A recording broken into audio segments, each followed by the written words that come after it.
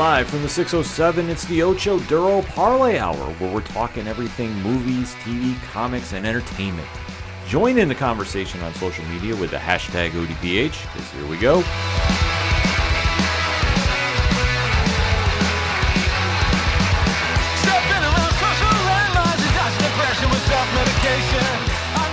Welcome to an all-new edition of the ODPH podcast, better known as the Ocho Duro Parlay Hour. What's happening, everybody? Thank you so much for joining us this week. My name is Ken M. Joining me in studio, as always, you know him. He is the co-host. His name is Padawan J. Hello, hello, hello. Folks, we have a lot to talk about in the land of movies, TV, comics, and more. You are tuned into the entertainment edition of the ODPH, and we definitely want to interact with you. So make sure to swing on over to odphpodcast.com. Join the conversation on the social media accounts. Check out Parlay Points. New blogs dropping this week. Might have some late reviews swinging through there, so you definitely want to keep your eye out for it. Yeah, we got a late email that arrived, so I definitely want to take a gander at it after the show. This is how we do it, folks. We keep it very live and upfront with everybody as well. Make sure to check out the TeePublic store. Check out the classifieds, the directory. All that is, the ODPH is right there at your fingertips, so you definitely want to make sure you get familiar. And always remember to use the hashtag ODPHpod on social media. Kicking off this edition of the ODPH, though, we have to break down the latest from the best show on the CW. Without question, Superman and Lois has been setting the benchmark that I think a lot of us fans have been missing since early Arrow. Yes. I would say that's probably a fair statement. Even the Flash seasons 1 and 2. Flash season 1, season 2. Flash is hit or miss, but Superman and Lois has been so good, so consistently. It's been awesome. Yes, and there's no sophomore slump. In fact, they're taking some chances, which I'm applauding them for, because usually that second season, at least with the CW formula as we interpret it as, the second season is always like the season. Oh, yeah. And they're following in suit, but it seems like they're kind of pushing the envelope a little more, because they're deep diving into Superman's rogues gallery. Yeah, they are. Which I absolutely love. And the other side stories involving the characters in Smallville have definitely started taking on a life of their own, which I really like to see. And it's not so much focused on Jordan and Sarah. Yeah. We're getting a lot more characters involved. I'm loving this. And, of course, Tyler Hoechlin and Elizabeth Tulloch have been absolutely crushing in the roles of Clark and Lois themselves. So we have to recap the latest. And I can't stress this enough. If you're not familiar with Superman and Lois, you need to get familiar on HBO Max for Season 1. Yep. Season 2, you can watch on the CW app. And you definitely want to get familiar, because once we start talking about Episode 6, entitled Tried and True, we go into spoiler territory. So if you don't want to be spoiled, we're going to tell you to pause the episode here right now, catch up on the show, and then jump back in the conversation. Because once we get going, we don't like to stop.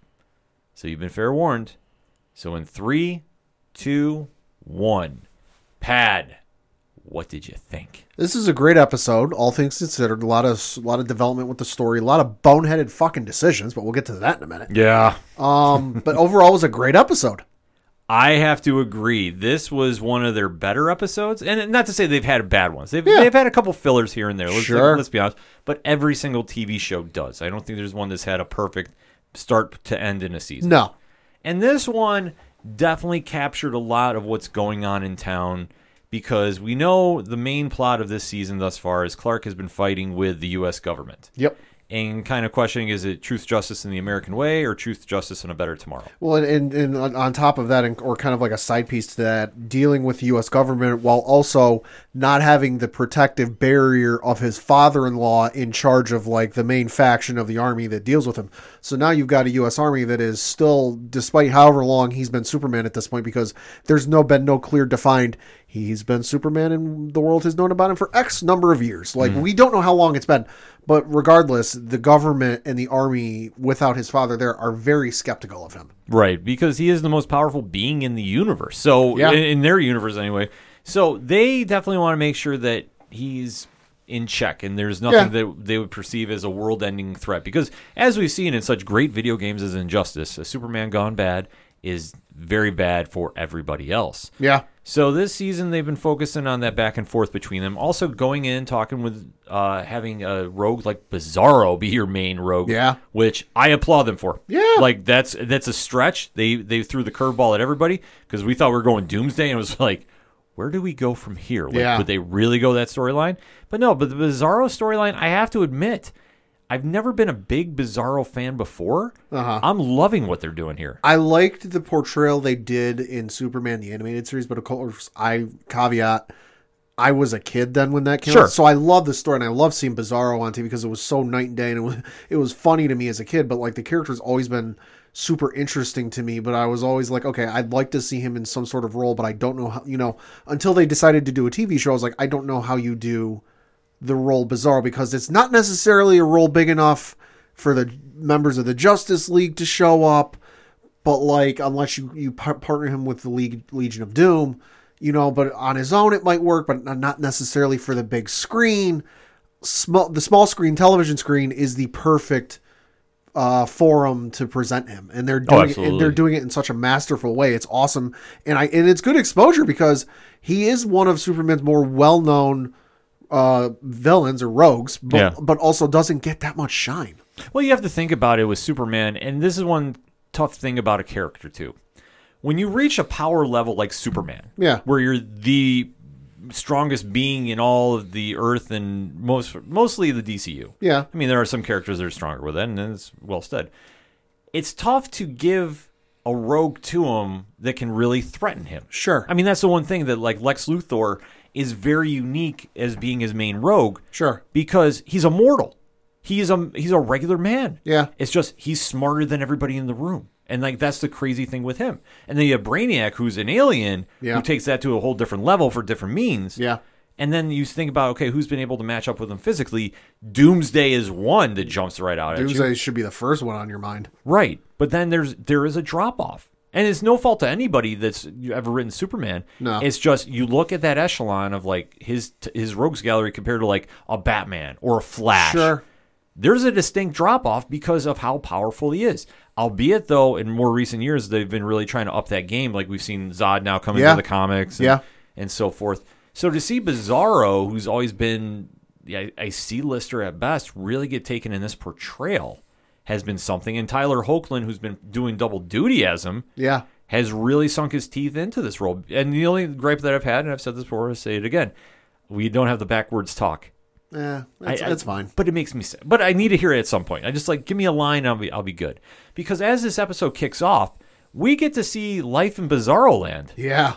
Which is weird. Not gonna lie, we see a character outside of a house, but we don't see who it is. It's like from the feet, and it starts scrolling up. And I gotta admit, I saw that suit, and I saw what looked like pink or purple circular lights on that damn thing, and I thought it was Brainiac for a minute. And I started going, wait, are we doing what I think we're doing? But it wasn't. That would have been a hell of a swerve. Holy shit! I thought like legitimately it was 3 circular, like pink or purple. It was hard to tell because there was this red hueish light going on, but they were close to purple in color, and they were in a triangular shape. And I'm like, oh fuck, are we doing legit Brainiac right now? Yeah, and you do see Bizarro's story about how he was basically fighting with his own government as well. Yeah, and you did see that he was fighting Allie, or his version of Allie, the cult leader. In a red sun too. Yeah, red sun, and he was huffing kryptonite or some shit. It's a crazy thing, but his powers are flipped compared to what our Superman is known for. Yeah, and then you see that point where he jumps in with the suit. Yep. That we all think is Doomsday, and how he crashes into the mountain. That's how you start. I did like how they did. The music was very haunting with it. Yeah, too. It was very off-putting. Yeah, but it works though, and it was something that I don't know if Amy Jo Johnson, who was directing the episode, really took a very unique vision with it and ran with it. But I applaud her for it. Yeah, because, this worked because you have to really establish Bizarro as being different. Because otherwise, you just kind of see him like, oh, well, he does everything backwards from Superman. Well, and to this point, we really don't know why he's there or how he came to be there. We just know from the little, last shot of the one episode where he told Superman what he had to do. Mm-hmm. So this is now the 6th episode of the season, and we're just now kind of getting some backstory on why the hell he's here and what the hell's going on. So it was more than due. Yeah, which I do like, and they gave you enough, but they still gave you a lot of questions. Because what he's been doing is Bizarro has been telling Superman, like, hey, if Allie gets both of these pendants, right, that she is going to become literally a god. Yeah. To what extent, we don't know, but he said basically it's going to be the end of the universe. Which is not good. No, it's not good, but you also have to take Superman and how he's processing this with a grain of salt, too, because he's like, sure, you're telling me your side of things, but is this all adding up? Right, and he's hearing this from a guy that, to this point, has been wreaking havoc, whether directly or indirectly, purposefully or not purposefully, wreaking havoc on his life, and tried to beat the shit out of him a couple times. Right. And he killed 2 U.S. soldiers in the process. But he did explain it. No, I know. In such a bizarre way. They attacked me. He's not wrong. Yeah, like he spoke very robotic. He's like, they attacked me. Well, what about this? Well, they did it first. Like he's not wrong. Yeah, but that's the whole thing about it. Like he's acting very misunderstood, which like I said, the portrayal has been on point. Like this is such a fresh take on him. I'm all in. I'm like, okay, let's see more of this. So this is also causing some problems with the government, like we talked about, and Lieutenant Anderson, who's the new General Lane, and how that's all shaken out. I mean, that's just kind of a wild scenario in its own right. Butt hung out to dry. Listen, we got 2 dead servicemen under your watch. We got no idea where this threat is. You need to fix this shit or your ass is grass. Yeah. Ian Bohen is playing Lieutenant Anderson, really demonstrating that point, though, in every scene, because he is now facing the truth that Superman is not his ally. No. And basically this idea he has in his head where everybody should just listen to him because he has a title is not going over. No, and it's a relationship that, much like any relationship, whether it's friendly or in a romantic sense or in a work sense, it's give and take. You know, you have to take some and give some. You know, it can't just be the other side. You know, it can't just be Superman doing everything for him. Like, you need to give Superman a reason to trust you and to be willing to help you. And to this point, you're not doing it. You've taken over for his father-in-law, which is fine. That happens all the time. Sure.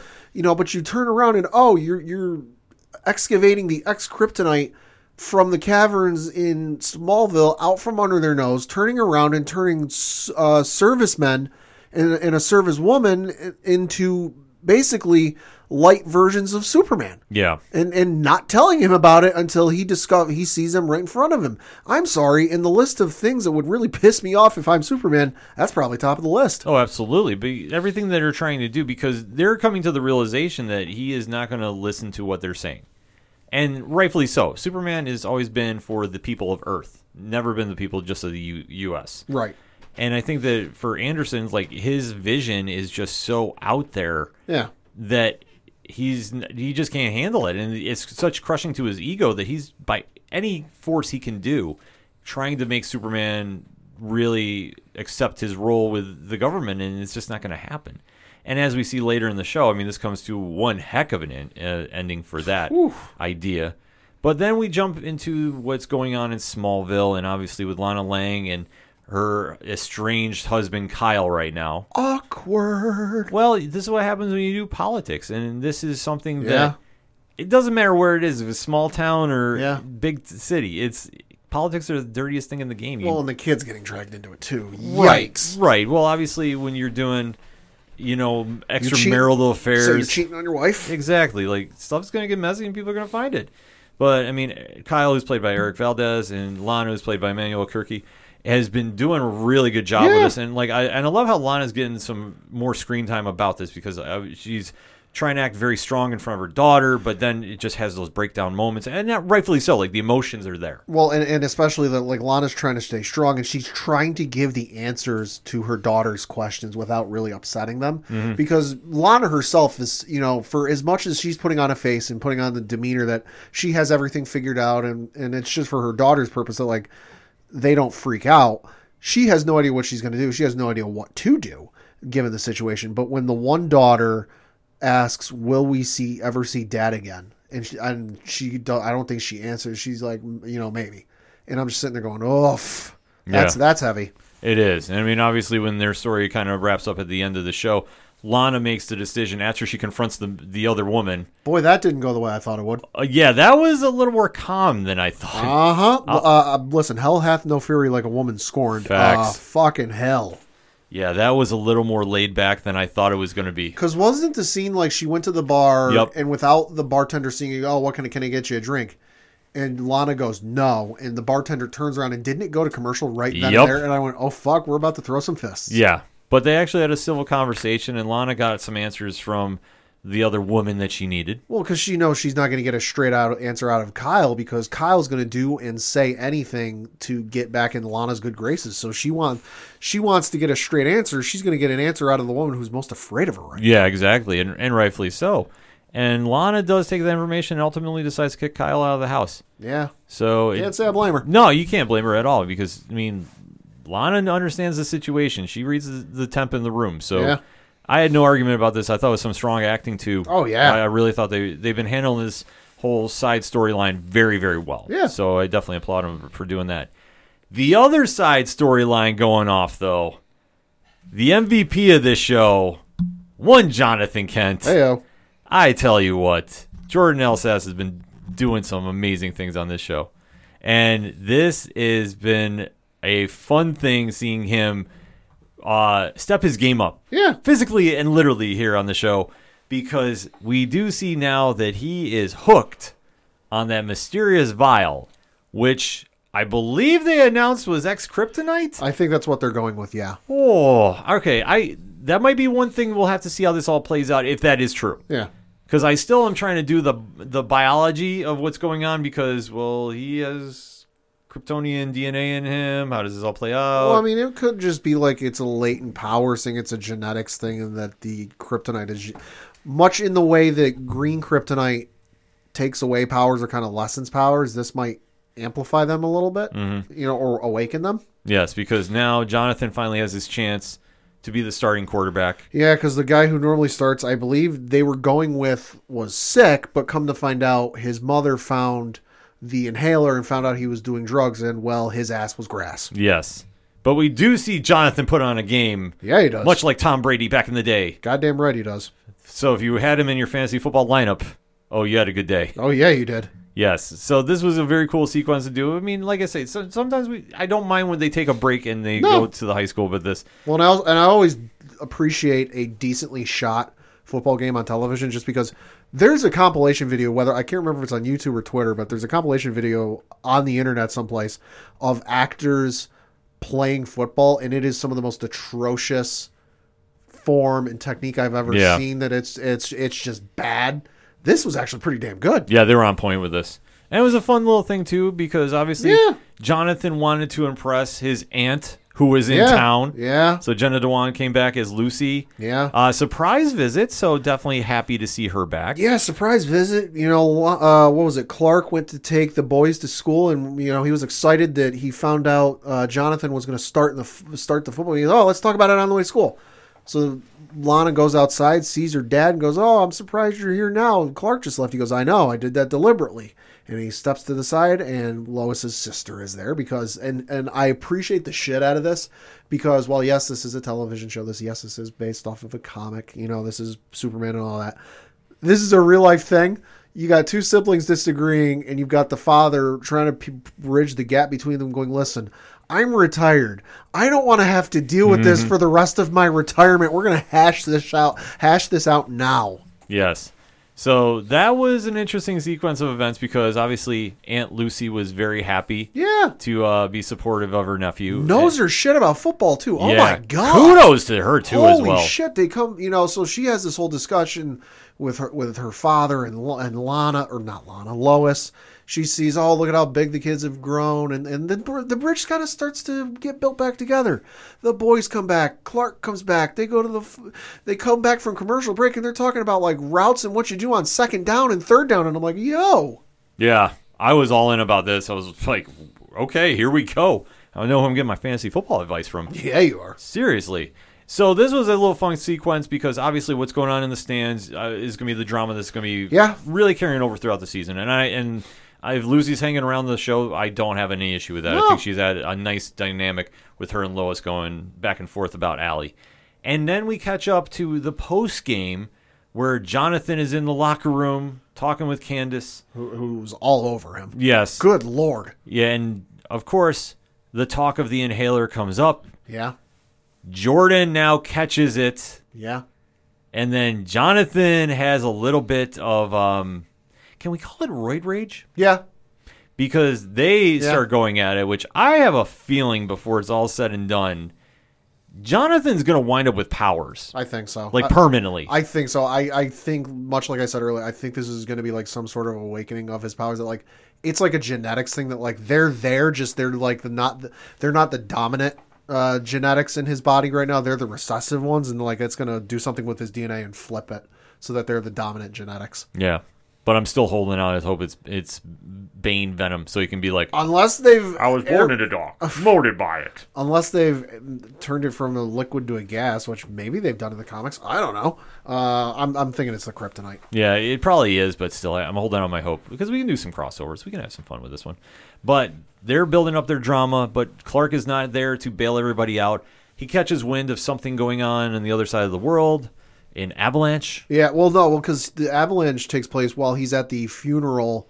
That's right. They finally have the funeral for the two servicemen, and it's a full military funeral in Arlington. I believe it's Arlington National Cemetery. I think so, too. They didn't show it, but they were kind of playing it It was off. alluded to. It was alluded that it was Arlington National Cemetery. You know, and the mother of one of the servicemen comes up to him, and, you know, he wanted to be a hero just like you, praising Superman, this and that. And then Anderson comes up, and she practically beats his ass. This is your fault. He's dead because of you, blah, blah, blah.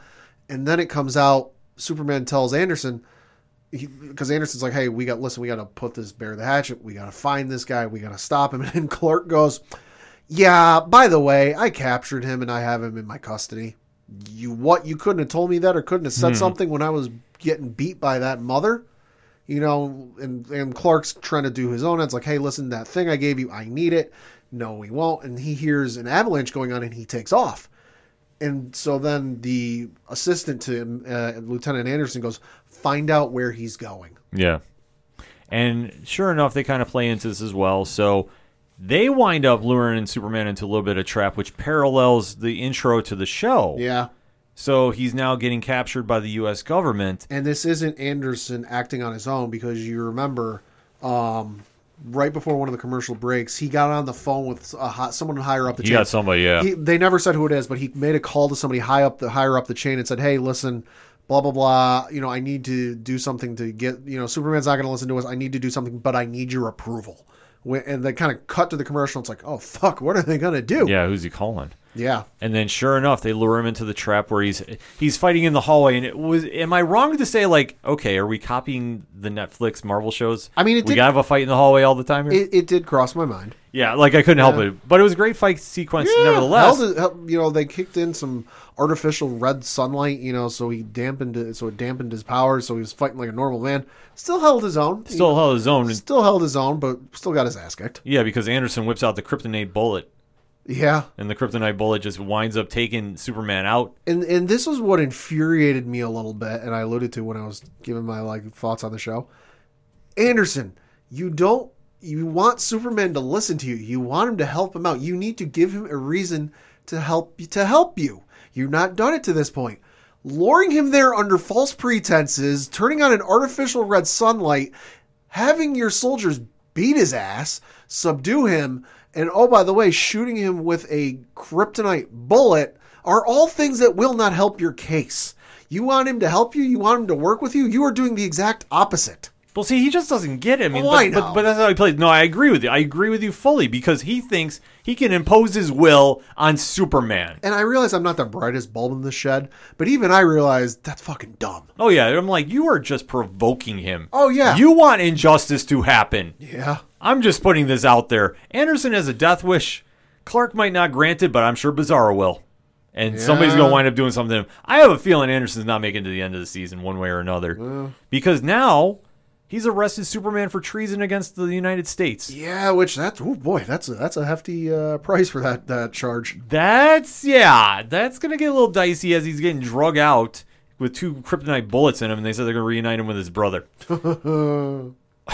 The brain trust behind this government agency is severely lacking. Yeah, well, no, yeah. No, you can't sugarcoat it. We're going to put Superman with his brother that he barely can defeat behind bars. They're going to have a chit-chat, and Tal-Rho is going, okay, Clark, like, listen, we've never kind of seen eye to eye.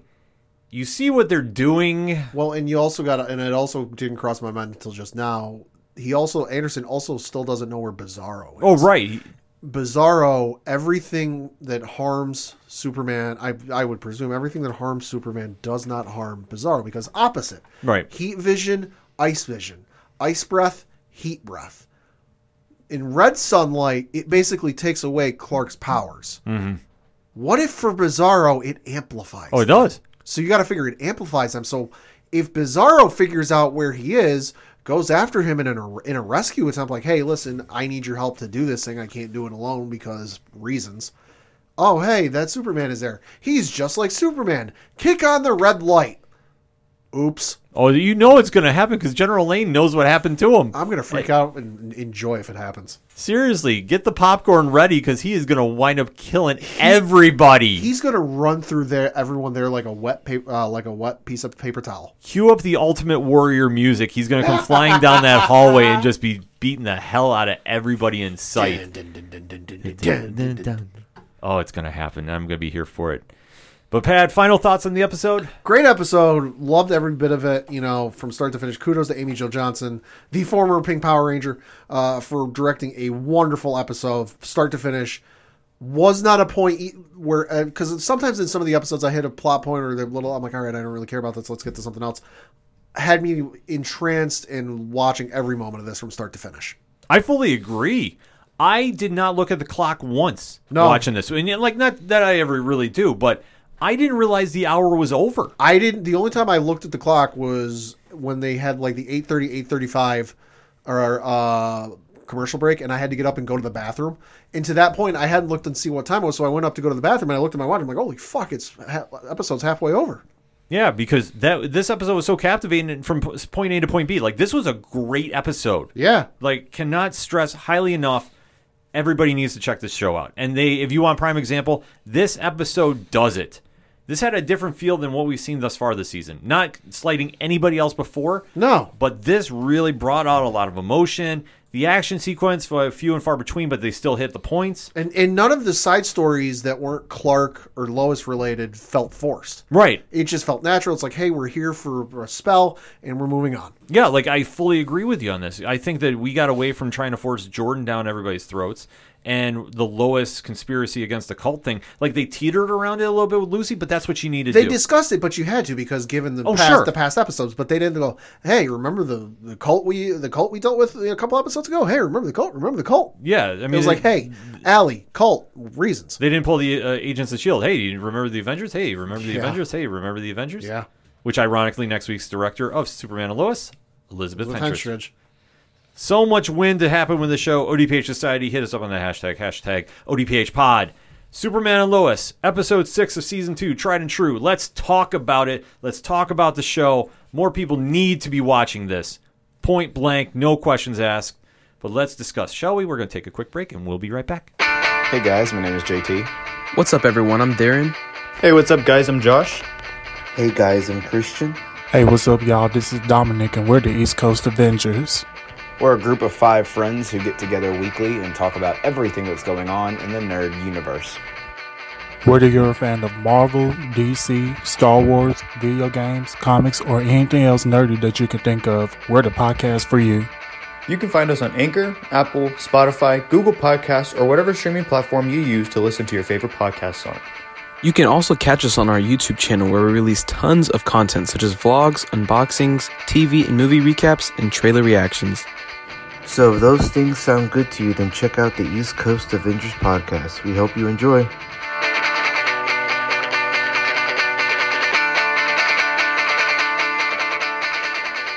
Coming back for another segment on this edition of the ODPH podcast.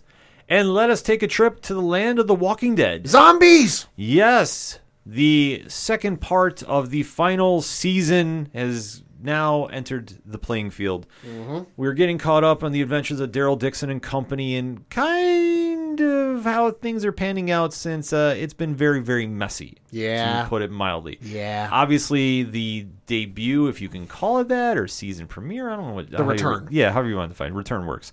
Was a very interesting episode. Yeah. A lot of things happening that are setting up some motions for Brave New World, which you know from the comics. So this episode, entitled New Haunts, definitely carried on that story. a lot of mixed feelings about this one. So Pat and I are going to deep dive into it. You know the deal by now. After the countdown, it's spoiler talk.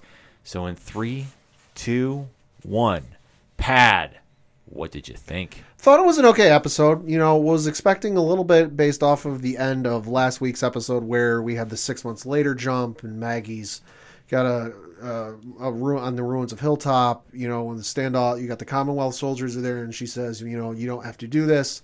And the soldier pulls off his helmet, and it's Daryl, and he says, no, I have to. And it's like, oh fuck, like what the hell?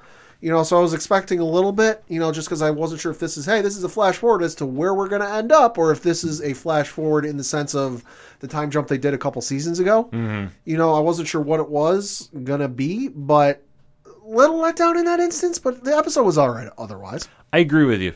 I was a little disappointed with this episode. Sure. I wasn't mad, but Sure.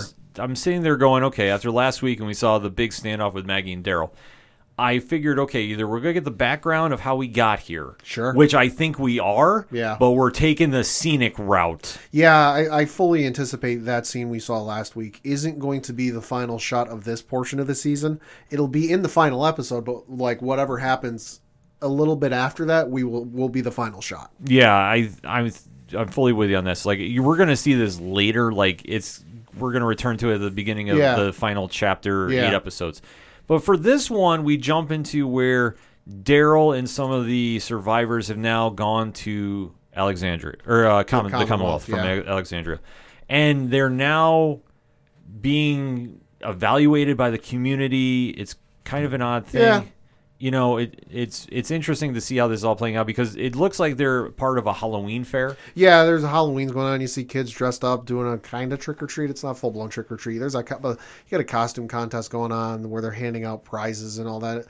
Which is, and I know we were watching the episode together. I said to you, I'm like, this is odd. Yes. Just because zombie apocalypse, everyone's been in fear for however many years this has been going on, but you're just casually having kids walk around the street like nothing's going on, like, oh, everything's hunky-dory, like it's a day at Disneyland. But that's the appeal of the Commonwealth. Yeah. That it's a return to normalcy. Or as normal as you can get these days. Right, but it's something that they're really selling to everybody, that here's the dream, like we're back to normal, everything's great. And you're seeing how everybody's kind of interacting with it and seeing how the town is accepting of the new members. Yeah. And it's kind of a slower paced beginning there. Yeah.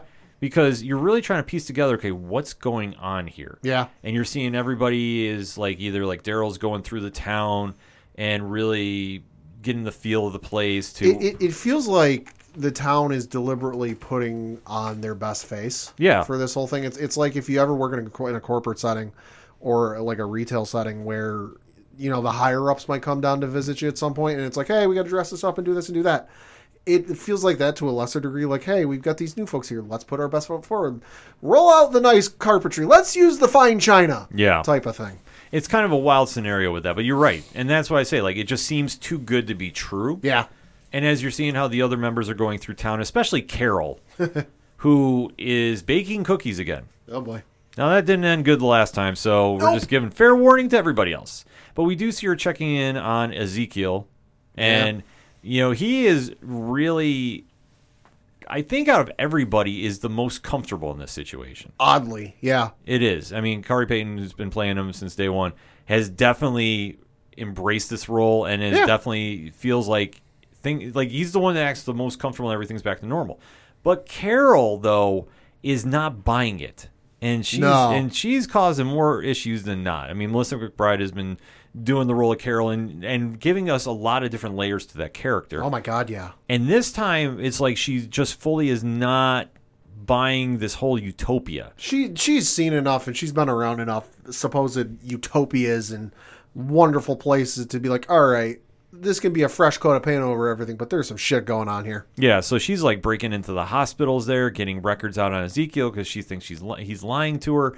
Like, there is just a lot of stuff going on with her that they touch upon that I know we're going to see more in the episode, but she was just in the beginning of the show and then she was gone, which I thought was kind of interesting. Yeah. They spent a good majority of the episode, though, on Norman Reedus and Christian Cerritos, and their whole deal of now being inducted into the strike force. Yeah, they like the armed services. Yeah. of the Commonwealth. And we're seeing how they get paired up with different people and basically how well do they work together. And Daryl is already saying, like, I don't want to work with this person. Give me this one. And Mercer is just not hearing it. And Mercer's like, no, you're going to have to work with who I give you. And here we are. And I mean, this whole path for Daryl makes the most sense because let's face it, he's never taken, from the time we've seen him on the show, because we don't know how he was before the apocalypse. Mm-hmm.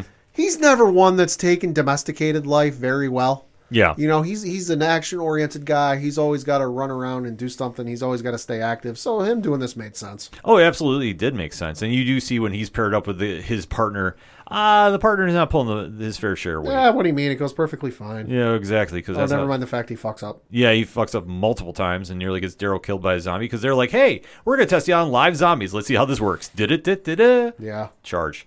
And we do see that the one guy has to get bailed out by Daryl until Mercer decides to shoot the zombie. And Daryl's like, what the hell are you doing? He goes, you didn't work as a team. Yeah. The weirdest team bonding exercise I think I've seen in recent memory. Yeah. Even though Rosita and her partner was doing fine. Like, they actually worked well together. Yeah. So this is going to play into something a little later as well. Because, like I say, they spent a good majority of the episode on this sequence.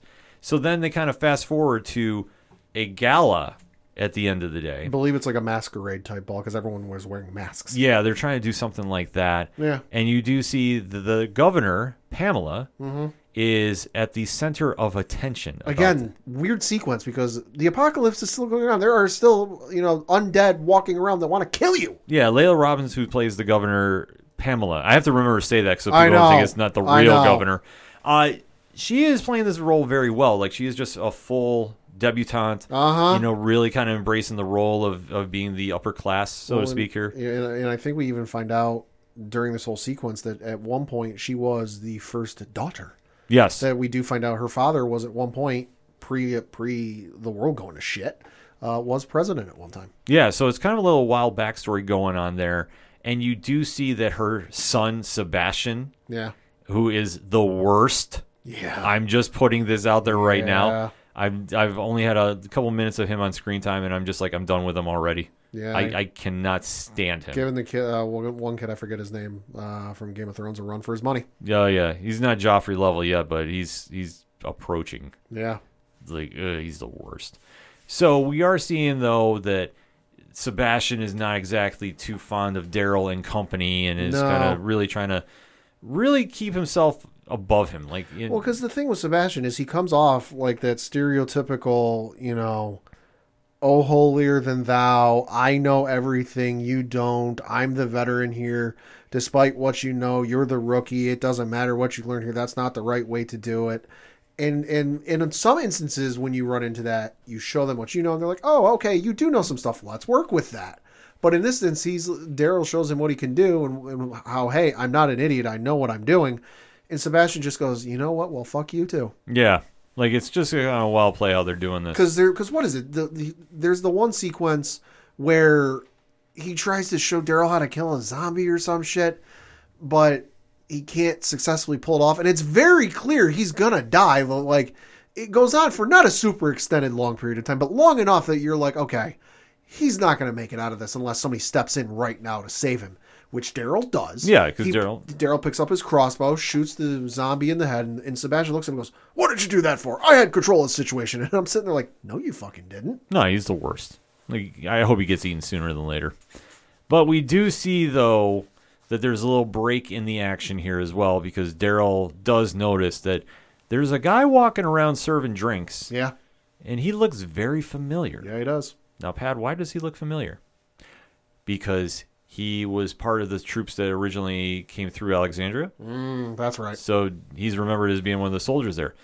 And he's trying desperately to talk to the governor and not getting any opportunity. Yeah. So he literally takes matters into his own hands. Yeah. The governor starts giving a speech, and it's a typical politician speech. Look at how great everything is. Thank you. This is all the hard work of you. Yeah, blah, blah, all that stuff.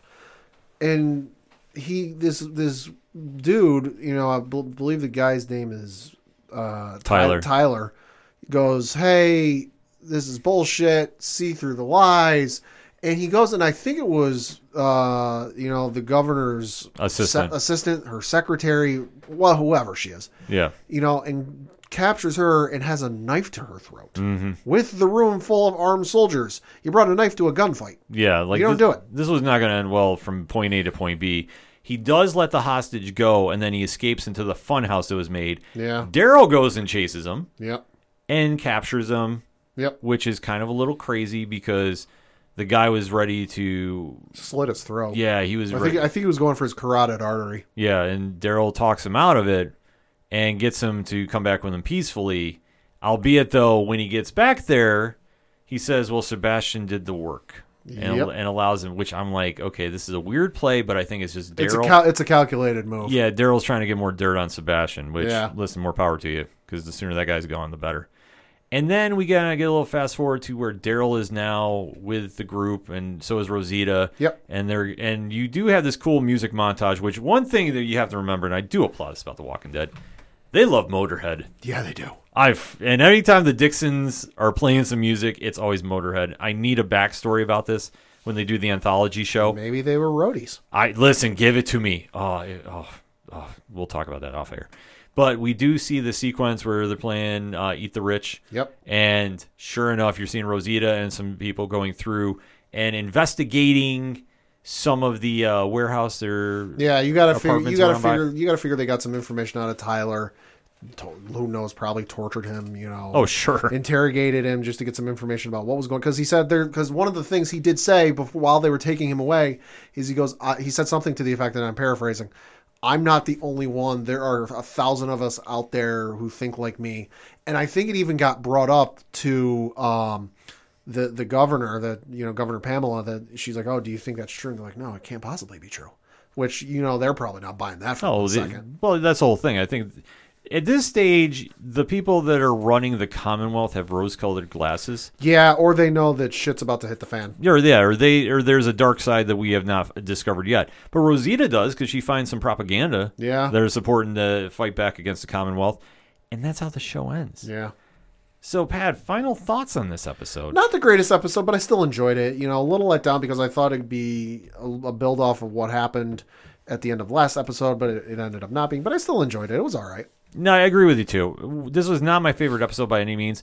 They took a long time with Daryl and Rosita in the military-esque training. Yeah. Whatever you want to define that force, whether it's the police force for them or whatever for the Commonwealth. They took a long time there, and then even the masquerade ball was kind of dragging a little bit. Yeah. Because I think that they were trying to establish, like, oh, well, this is a normal day in the Commonwealth. And I was like, yeah, it shouldn't be. And it seemed like everybody had their own agendas going on. It was just kind of a little convoluted, in my opinion. But not a bad episode, because I'm still waiting to see where we're going next week. I believe A Familiar Face is directing. Is that right, Pat? Yeah, that's one Michael Cutlitz, a.k.a. Abraham. Yeah, so excited. Not the first time. No, not the first time, but it's been a while since we've seen him direct, so I'm super excited to see what he can do at the show. And definitely, I want to have that conversation with you, ODPH Society. Hit us up on that hashtag ODPHpod. The Walking Dead, Episode 10, New Haunts. Let's discuss, shall we? We're going to take a quick break. We'll be right back.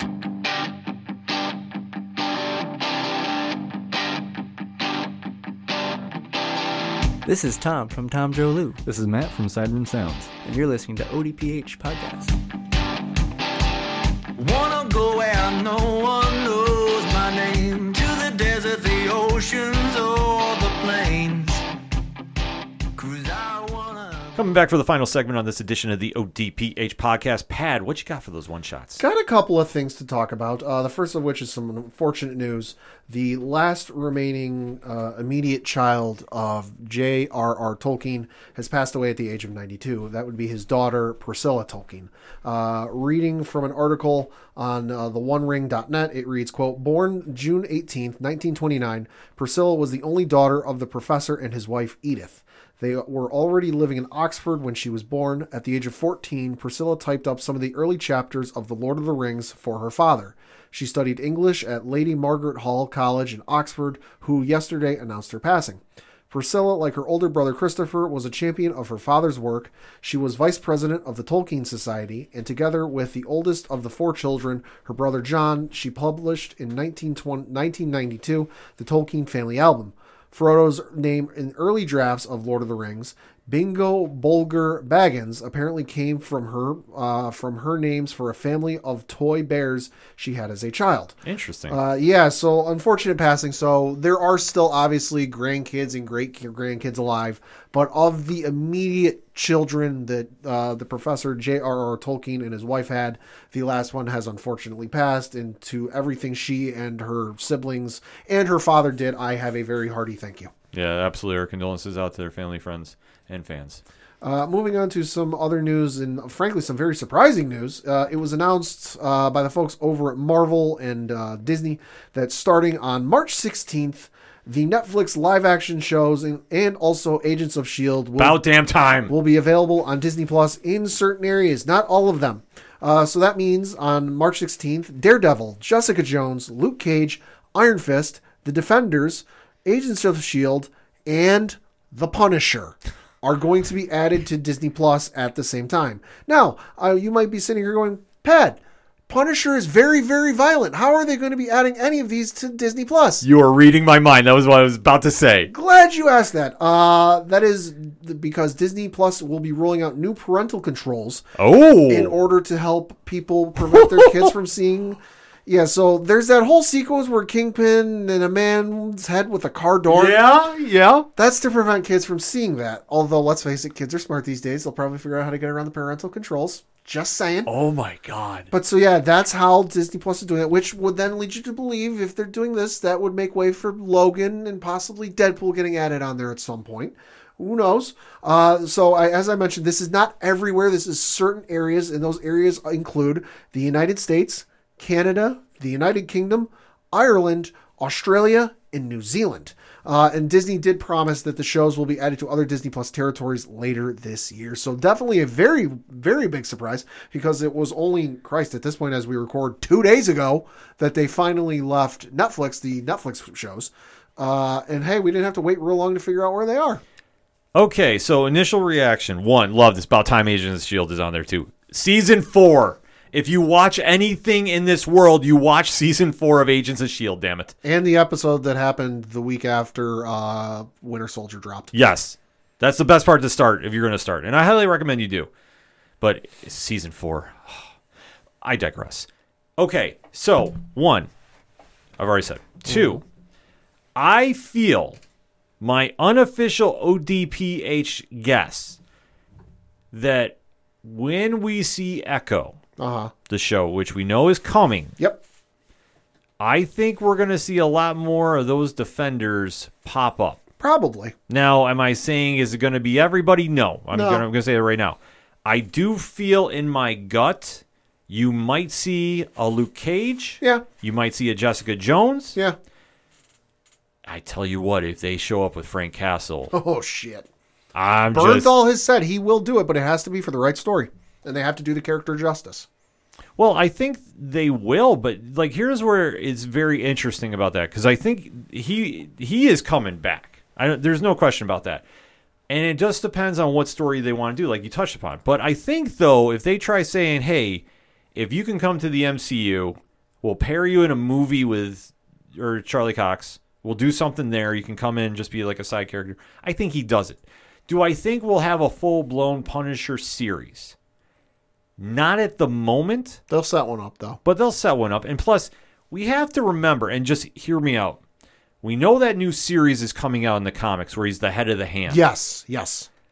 I would say this, if, and I'm stressing if, that takes off. Like, let's say that's very successful. And you know, the creative team behind it, I think that's a solid bet. Yeah. That's not to say that they wouldn't try rolling that into a show. I could see it. And you know what? That might be something that interests him per se, because if you get the chance to be in the MCU, okay, like it's one thing if you're doing the Netflix shows. Yeah. Because at that point it was all connected. But if they go, you got one shot to be in this, this writes itself. Yeah. So I think it just depends on that. Yeah. And I think we'll start seeing more people there because I think the fact that they have announced that these shows are coming. Yeah. And you know that Marvel and Disney are very particular about what they say is in canon and what's not. Sure. There's no way they would bring these shows over if they weren't going to be involved somehow. Am I saying everybody? No. But I'm saying we will probably see people in Secret Invasion. The characters will be there. It's just a matter of who plays them because I think in some instances they might not have any urge. And I'm not going to speak for anybody because I don't know what they're thinking. But I think for some people, they're going to be like, yeah, you know what? I just don't want to. I've moved on from that from my life. It's been long enough that I don't really feel associated to it anymore. But then there are going to be other folks, much like Patrick Stewart, who finally officially confirmed, yeah, okay, listen, it's out. I'm in Doctor Strange 2. Who Patrick Stewart previously said, nope, I'm done playing the character. I'll never play the character again. And here we are, however many years later since Logan came out that he's playing the character again. I think for some of those folks, it might be a similar thing like, hey, listen, this is the MCU. This is a real opportunity. I can't pass this up. Yeah, when the House of Mouse calls, man, it's tough to put that phone down. So I'm saying this. I think the fact that they made such a big public announcement about that and involving the shows that they did, I'm saying I wouldn't doubt we see them in some capacity in some of the next wave of Disney Plus. Or, of course, Doctor Strange 2, which is rumored to have everybody in it again. Yeah. Allegedly, we're in it. Yeah, I know, which we haven't got our checks yet. I know. Listen, I'm looking at you guys, MCU. I know you listen to the podcast. I know somebody at Marvel for a fact, shout out to you, listens to us. I'm just saying, you can slide it into us. Maybe they're still mad about the whole New York Comic Con thing in me. Oh, I know that one person I believe is. Yeah. We'll talk about that some other time. But nevertheless, yeah, Pat is made some friends down there. We'll just leave it at that. Yeah. But to wrap that up, though, I think, though, this is a big thing. And I wouldn't doubt, too, that they had some CGI to say that there were in the Avengers all the time. Maybe. Just like a small thing. Like at the end of WandaVision? Listen, I'll keep an eye out, obviously, and if I see anything on social media, I'll be like, oh, okay, cool. But I'm not going to be one of these people who watches like every fucking... No. Every fucking episode every 6 months just to see if there's been anything added to, because I know somebody's going to do it. No, somebody's going to do it, and then we'll just retweet them. Yeah. Work smarter, not harder. Exactly. Next. Switching on to some more news, it was announced, of course, back in August last year that the anime streaming giants Funimation and Crunchyroll would be merging together. How? We had no idea. They would say more news would come down the road. And hey, we're finally at that point in the road where just the other day, just yesterday actually, as we record, it was announced that Funimation is being folded into its one-time rival Crunchyroll. And much like Goku and Vegeta and Dragon Ball Z and Super a number of times have fused together, Crunchyroll and Funimation are fusing together. No, they're not getting some funky mashed up name like Vegito. They're not mashing up Crunchyroll and Funimation. It's still going to be Crunchyroll, but Funimation and its content will be merging into Crunchyroll, but not all at once. So reading from an article on IGN.com, it says, quote, more than 16,000 hours of anime has been added to Crunchyroll at no extra cost following the merger between the two that completed in August last year. 80% of what Funimation calls its most popular series will be available on Crunchyroll by the end of March. That includes My Hero Academia, Tokyo Ghoul, Cowboy Bebop, and much more. You can see a full list of Funimation shows on Crunchyroll. They link to that article, which I am showing Ken. This is all the shit that got added to Crunchyroll from Funimation. Damn. It's a long ass fucking list. Yeah, we ain't reading that off here. No, it's a long list. You can find it for yourself on the Crunchyroll website. It is a long ass list of stuff. But it goes on to say Funimation will continue to operate as normal for the time being, but the move makes clear that Crunchyroll will be the main platform going forward, and any new anime starting in spring 2022 will only be available on Crunchyroll. Funimation will only continue to update series already hosted on the service. The move will also bring Funimation's subsidiary Wakanim and Crunchyroll's VRV into the core Crunchyroll subscription. CEO Colin Decker said, quote, when we brought Funimation and Crunchyroll together last year, our top priority was to put fans first. Unifying all of our brands and services under the Crunchyroll brand globally enables us to offer more value than ever before as we combine subs, dubs, simulcasts, library, music, movies, manga, all into one subscription. The new Crunchyroll is the realization of a dream, and we are grateful to the creators of anime and the millions of fans who have joined us in the making of the community what it is today. Close quote. So yeah, this is a huge move. And listen, if you are an anime fan, there is absolutely no reason now for you to not get a Crunchyroll subscription, because once this move takes place and everything from Funimation gets added over there, literally anything you're going to probably want to watch is over there. Like, it's not like the days of like finding a movie to watch where you might have to jump. Like, I was going through watching the first 3 Terminator movies. The first one was on Amazon Prime. The second and third were on Netflix. You know, if you want to watch the MCU, you've got almost all of them on Disney Plus, but you've got the Spider-Man ones are on Stars right now, I think, and Lord Almighty knows where the Hulk one is. You know, and that's unless you count in the X-Men movies, or if you want to add in the early Spider-Man movies, those are all over the goddamn place. You know, and much can be said for the Crunchyroll stuff. We're like, oh, hey, I'm a fan of this. Oh, you got to Google and find out which streaming service it's on. Not anymore. It's all going to be on Crunchyroll, and that's a win for anime fans. Yeah, this is. I got to go check my subscription. I've not been on it in a little bit, I got to admit, because I've been a little busy, but that is huge. Oh, yeah, and any questions you got about if you're a Funimation, subscriber, I'm sure there's an FAQ page on both parties' site where you can figure it out, or you can hit them up in a contact page. Yeah, that's going to be my plan, because that is so much. It's insane. There's going to be so much on Crunchyroll, you're not going to want to know what to do with yourself. Yeah, it's going to be wild. Switching over to some movie news, Jason Momoa has confirmed that yes, he is in fact going to be the villain in the Fast and Furious 10 film. He did an interview with Entertainment Weekly about his new role, and yeah, he confirmed it, saying, quote, "I'm going to go do Fast 10. That's going to be fun. It's fun. I get to play the bad guy, which I haven't gotten to do for a while now. Now I get to be a bad boy, a very flamboyant bad boy," the actor said. So that's no surprise. Most of the new actors and actresses who show up in the Fast and Furious franchise, who are, new to the franchise, usually play...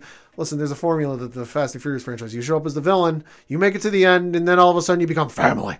So Jason Momoa will become family for at least this film. So it should be, films, I should say, because it's split into 2 parts, right? Yeah, because they're going back in time. See, that's my whole thing. They're going back in time. We're going to have Crisis on Infinite Diesels. We're going to go back through and see the career of Vin Diesel. Xander Cage. We're getting Xander Cage. We're getting Bloodshot. Oh, God. We're going to make this happen because it's all about family. Family. And then we might have, maybe he's actually playing Aquaman. And Aquaman is the real villain because he's going to say, no, we're not going to let you in the DCU. Stay out. Oh, my God. Make it happen, damn it. Switching to some more streaming news. Listen, folks, put your pitchforks and torches down. Bendergate is officially over. John DiMaggio is officially returning to the Futurama franchise. According to Deadline, DiMaggio has signed on to return to Futurama with the upcoming 20 episode revival. He is going to be voicing Bender. One character known for a lot of ne'er-do-well and absolute terrible behavior. Yeah. So this means the entire original voice cast is returning for the series franchise, which I know is something a lot of folks were kind of hanging their hat on, like, hey, I want to see it, but I don't want to see it if not all the cast is there.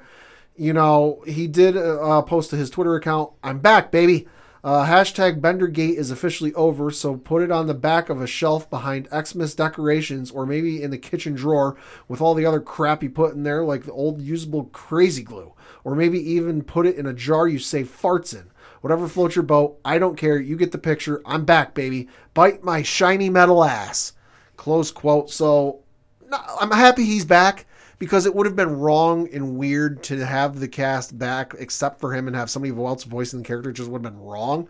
But at the same token, I hate the circumstances that led to it. I just hate I don't hate one person more than the other. I hate everybody in this instance. I hate the fact that it had to get to this point and we had to make a hashtag and petitions just to get him back on the damn show.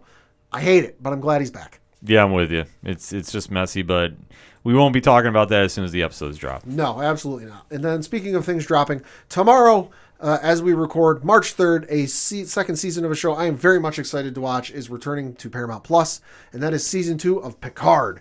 So this is launching on Paramount Plus. And what we know about the Season 2 is reading from an article on Inverse.com. Says, quote, "Jean-Luc Picard's past once again haunts him in the forms of Jean Delance's Q and Annie Wershing's Borg Queen.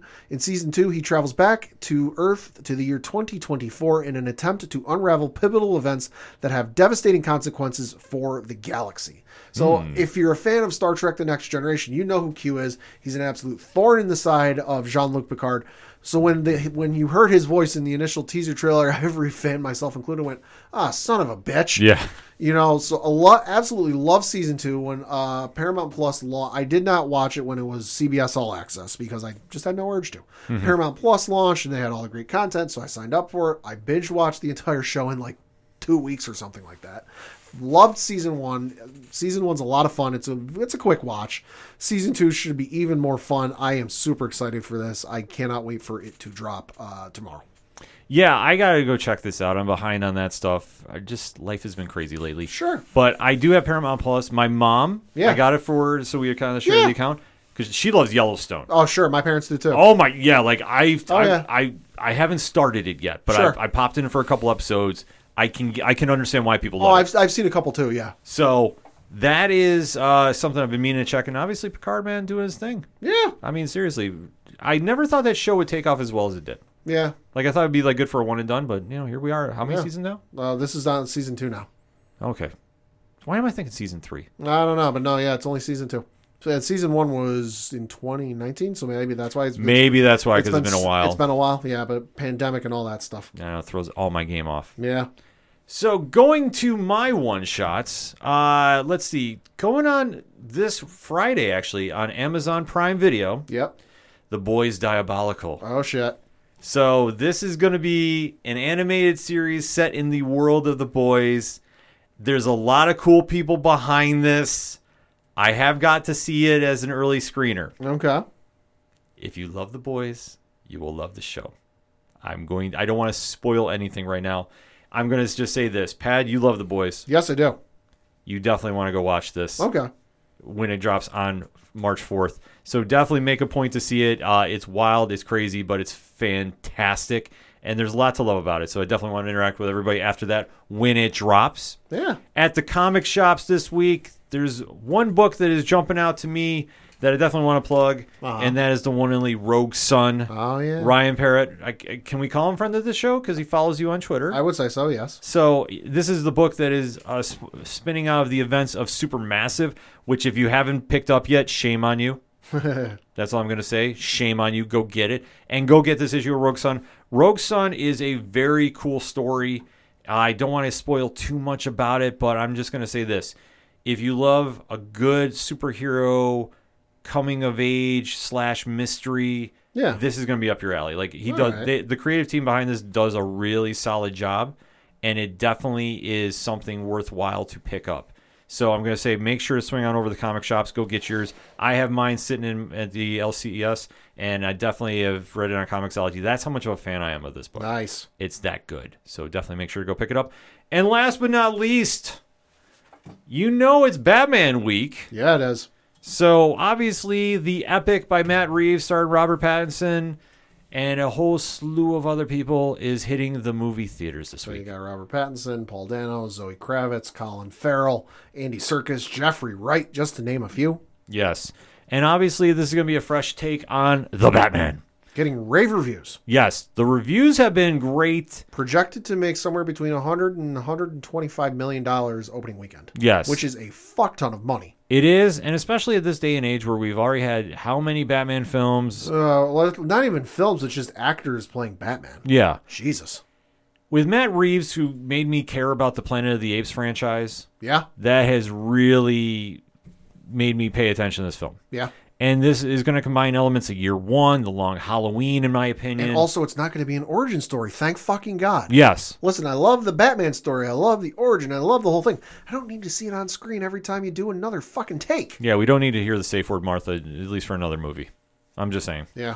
But this one, though, the take they're doing, this feels like a horror movie. Yeah. I'm super excited to see how this plays out. It's very grounded. I know the only thing that I've seen that I haven't really fallen in love with, so to speak, is like he's walking around with that bulletproof armor, taking machine guns right to the gut. Sure. And just walking it off. But I am excited for this, and I have already heard they're kind of talking sequels, so I don't know if this is all going to be a trilogy. I mean, the one thing I'm excited for this is we do know we are getting the spin-off TV show, I guess you could yes. say, of Colin Farrell playing Penguin. Listen, I was on the fence about this, and much in the same way I was on the fence about Peacemaker, because I was like, I don't know how this, but I look at how fantastic Peacemaker was, and I turned around and went, all right, you did that for Peacemaker as a spinoff of the Suicide Squad. Give me fucking Penguin if you're going to do it anything like that, or if it's going to be as brilliant as that was, please. Yes, absolutely. So everything is lined up for this. Early predictions, I think that they're going to set up with a nice cliffhanger. Probably. And I think that we're going to go into, I don't know if they would time jump with this. I think that they should keep it right around the same timeline. Well, and it sounds like they're going to keep it fairly well contained, because I thought I saw a quote the other day with Matt Reeves saying he doesn't want Superman to show up in this universe anytime. So I was like, all right, I'm fine with that. Well, and that's perfectly fine. I think the one thing that with DC is you can do movies like Batman vs. Superman and have somebody else play Batman. Sure. And keep it the Snyderverse or whatever you want to define it as. But if some director wants to keep it self-grounded, that's perfectly fine. We don't. There's room for that. Yeah, you don't need to have everybody in a shared universe. I mean, Marvel did it, but that was Marvel's plan since day one. So, okay, that makes sense. DC didn't for reasons. It's okay. Yeah. The problem that you're going to have if you try forcing in Superman there, unless it feels organic, it's going to be a waste of time for what Matt Reeves is doing. He's such a good director that he has got his vision planned out, and I'm sure that they got 3 films lined up, at least a rough draft. And how this movie shapes up, too, you're really having people interested into the Riddler. You're really having some characters that you wouldn't necessarily would work on a big screen per se, but they're making it happen because they're keeping it well-grounded. Like, that's the one thing that you can't stress enough. This is going to be a very grounded series, a la the Christopher Nolan's trilogy. Yeah. But it's an own take, too. And plus, with a young, inexperienced Batman, I think that's going to be the cool point, too, because he's going to be using a lot more of his detective skills, which we really haven't seen a lot of in the movies. Not a lot. Not a tremendous amount. But this is where I think he's going to start shining with it. We are going to be at the theaters on opening night. Yeah. I mean, unless you've gone to IMAX, which I don't want to talk to you right now. I'm super jealous. But if we are going to be there, we're going to definitely be talking about it in full spoiler mode next week. So you definitely want to make sure you tune in for that. And you know the social media embargo is up for us as well. We will start posting any spoiler talk on socials starting Sunday, March 6th. Yep. So nothing in the meantime. Don't ruin it for anybody else, too. There's a lot of people that are trying to go see this. Don't be that person and ruin everything for them. Be fans. Be passionate fans about it. We can definitely have those conversations spoiler-free about this as well. And let's all enjoy the movie, shall we? Yeah. Because we're going to be down there with the whole 607 podcast fam. 3FN's going to be down there. Lincoln's swinging down through.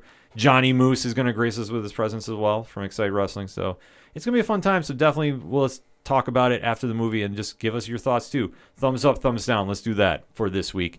What is the opinion of the Batman? Are you excited or are you not? Let's talk about it. That all being said, the music you heard on this episode of the ODPH is that a shout at the robots. They're super excited about it, Pad. Oh, I bet. Pad, but if I want to find out about a shout, where do I go? ODPHpodcast.com. Right on. Swinging over to the music section. Check out everything I want to shout. Everything on Tom Jolu, Yard Party, Brian Wolf, Floodlands, Second Suit. The list goes on and on. I keep forgetting. That's why I keep telling you people go check it. Also, while you're at the website, go check out the directory. Which, Pat, how many providers are we on? 10,502. Correct. So if we're not on your favorite podcast provider, I don't know what to tell you. Because, we're on so many. Let us know who we're not on, and we'll see about getting that fixed for you. That's how much we care about your listenership here. And we're so very appreciative of that. Also, while you're at the website, check out the classified section, which has organizational links supporting Black Lives Matter. All the friends of the show, such as Excite Wrestling, such as Dragon Master Games, such as 8122 Productions, and everything they got going on their Patreon, which you should be signing up for. I'm just putting it out there. Uh-huh. And all the amazing pod groups we're in via their Podchaser pages. So shout out to the Inner Circle. Shout out to the Apocalypse. And, of course, shout out to 607 Podcast. Also on the website, Parlay Points. So you want to talk some blogs, we got the blogs for you. In fact, maybe, just maybe, because it came in super late, I might sneak out a Parlay Point this week. Just going to say, maybe it's going to happen because we do have a new press affiliate too. Very excited about that, Pat. Yeah. And, of course, the TeePublic store. I can't stress that enough. You want to get that OPH swag. You want to get that Pad's Dealin' shirt flying off the shelves.